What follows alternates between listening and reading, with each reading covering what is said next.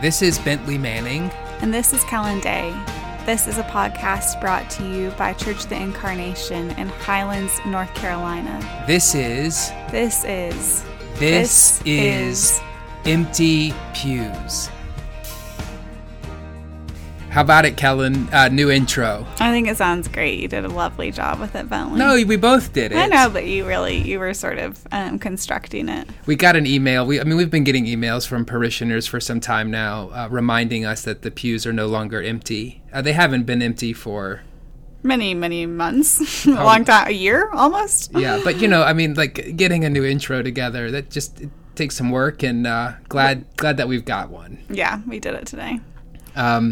Kellen, it's Easter. It's springtime. A lot. Our building opened. Yeah. There's just a lot of things to celebrate. How did you feel after Holy Week?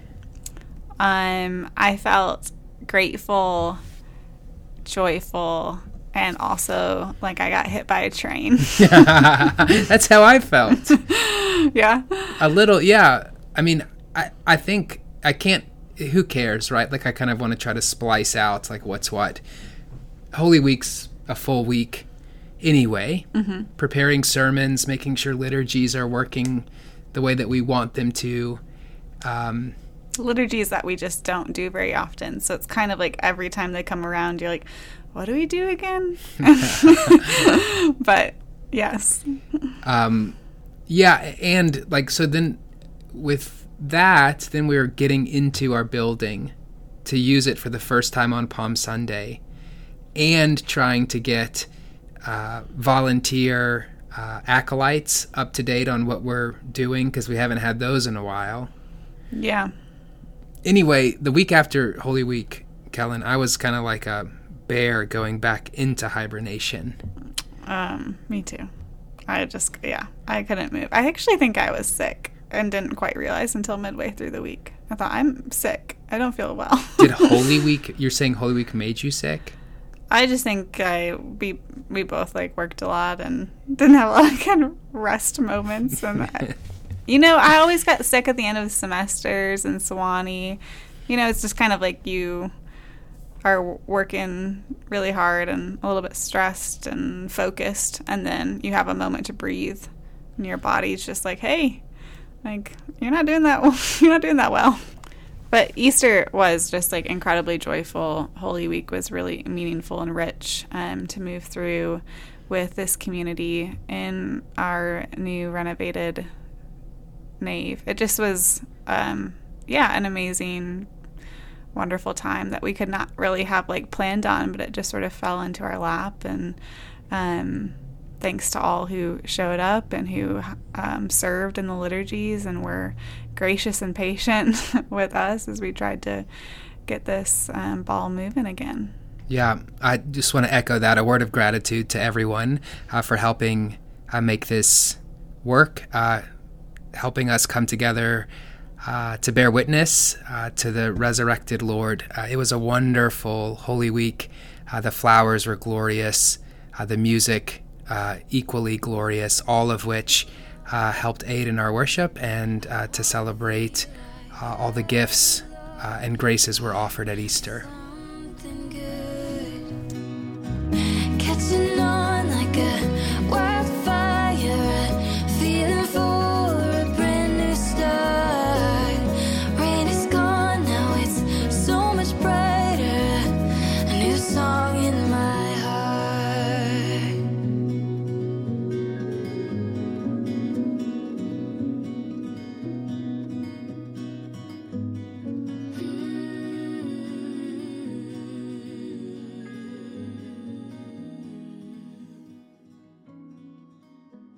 So, Bentley, I feel like I should ask you this because you might have some really good answers. But you know how we have Lenten practices? What are some of your Easter practices that you like to live into in these great 50 days? Yeah, okay, that's a fun question.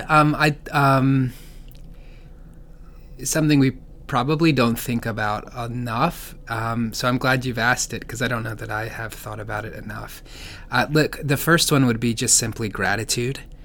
And so maybe at the beginning of the day, or at the end of the day. I don't think it much matters if you're thinking about a practice. To call to mind 1 or 5 things, particular things that you're grateful for, and to thank God for those things. There's one. Do you want me to keep going, or do you have some in mind? I don't know. Go for it.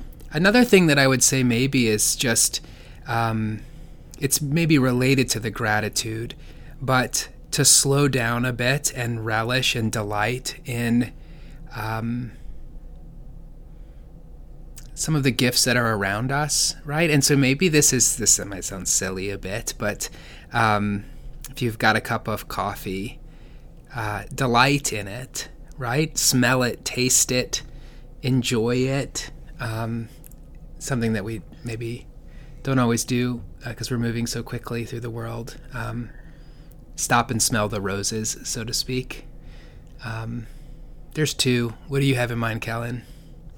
I'm thinking about Jesus' appearance to the disciples after his resurrection and the things that he does with them. Like he goes on walks with them, spending good time, keeping good company. I feel like it is a great Easter practice. He also eats a lot.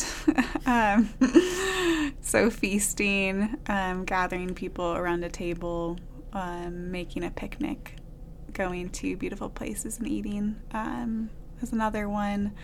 I also think about his instructions to the disciples in the upper room to forgive the sins, right? And so I wonder about forgiveness being a good Easter practice, to call to mind the people who you've been holding a grudge against or frustrated with or whatever it is, and ask for God's help for you to forgive them. Those are a few. All right, we'd love to hear from you. What are your Easter practices? Email us, or when we see you, we'd love to know how you're living into this glorious time of the Christian year. Also, feel free to say Happy Easter for the next many weeks until June 12th. It's still Easter. Just keep it going. Keep it going. Happy Easter. Happy Easter. So life begins today. Say good morning to the day. Yeah, yeah, yeah, yeah. Say good morning to the day. Say good morning to the day. Yeah, yeah, yeah, yeah. Say good morning. Say good morning. Life begins today. Our Father rises up. Kellen, it's the 3rd Sunday of Easter and you're preaching, and so it's my job to kind of summarize the gospel, which comes from the 21st chapter of John. It's another resurrection appearance where Jesus shows up and sees some of the disciples who are about to go fishing, and so he goes with them just after daybreak, and it's the story of them hauling in just a huge catch of fish because they followed Jesus's direction. To cast the nets on the side that he tells them to cast them on. And then they get to shore and they have a fire and they eat a meal together with Jesus.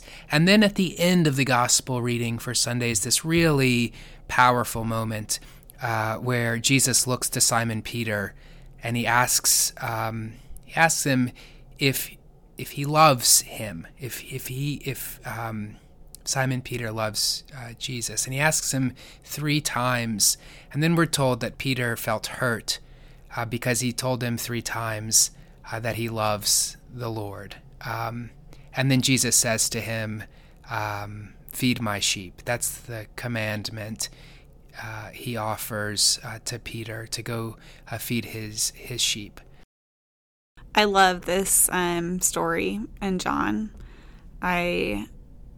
I just think it's really beautiful for many reasons. Jesus showing up at dawn on the beach, them having no fish and all of a sudden catching a net full and sharing sort of this breakfast over a charcoal fire. All of that is really evocative and beautiful to me. But then this end with Jesus' conversation with Peter, this sort of threefold, question, Peter, do you love me? After Peter's threefold denial of Christ during his hours of need. I think that we see across the Gospels Peter's foolishness and his mistakes, and the other Gospels sort of just leave it at that. But John goes the extra mile and recounts this really important reconciliation moment between Peter and Jesus.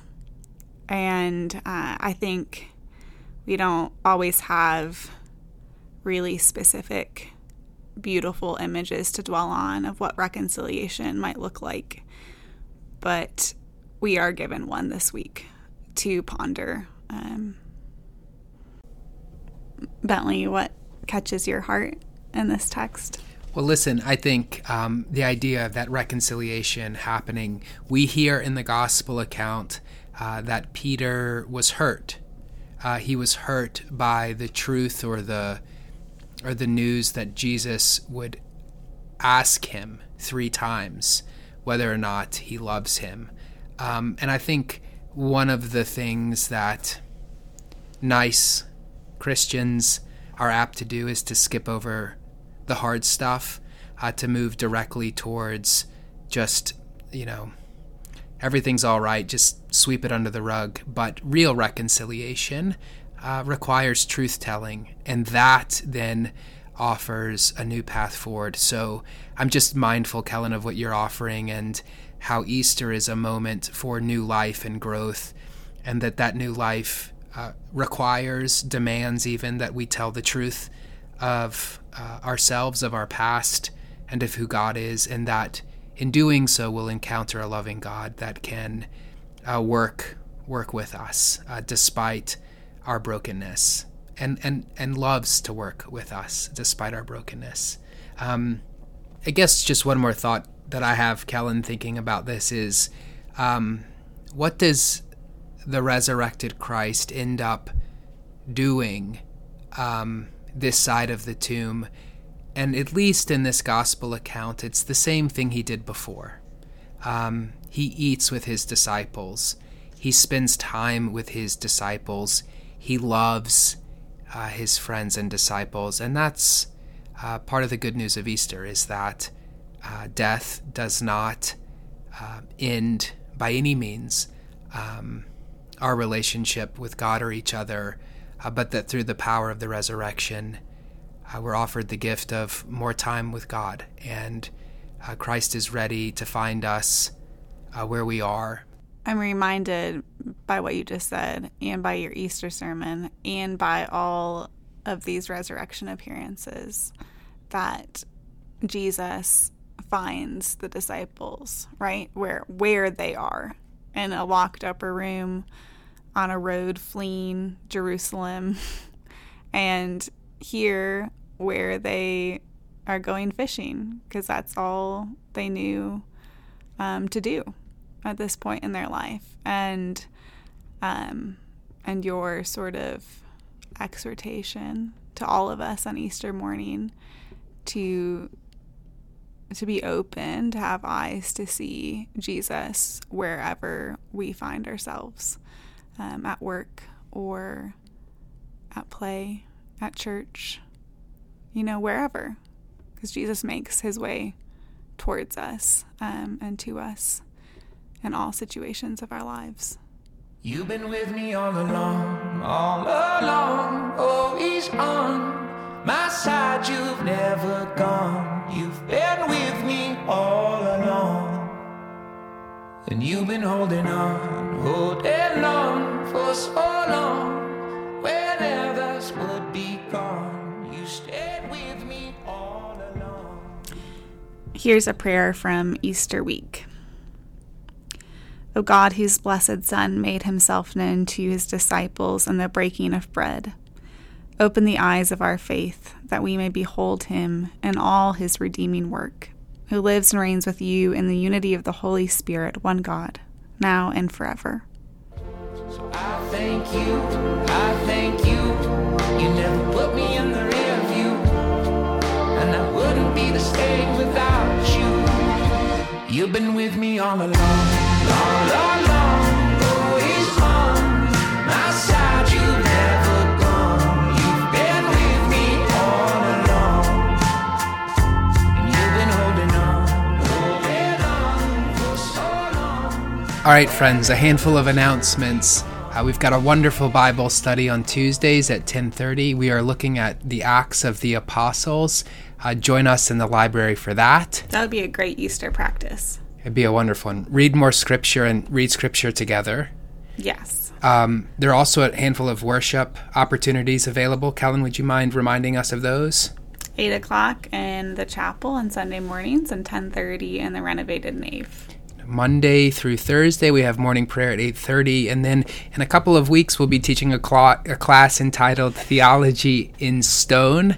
We're looking forward to exploring the riches of church architecture through the ages and the symbols and imagery and the new space we have here at the church. All right, Bentley, because we have a new intro, don't you think it's appropriate to have a new outro too? Yeah, absolutely. We love you, and we'll see you soon. God's peace.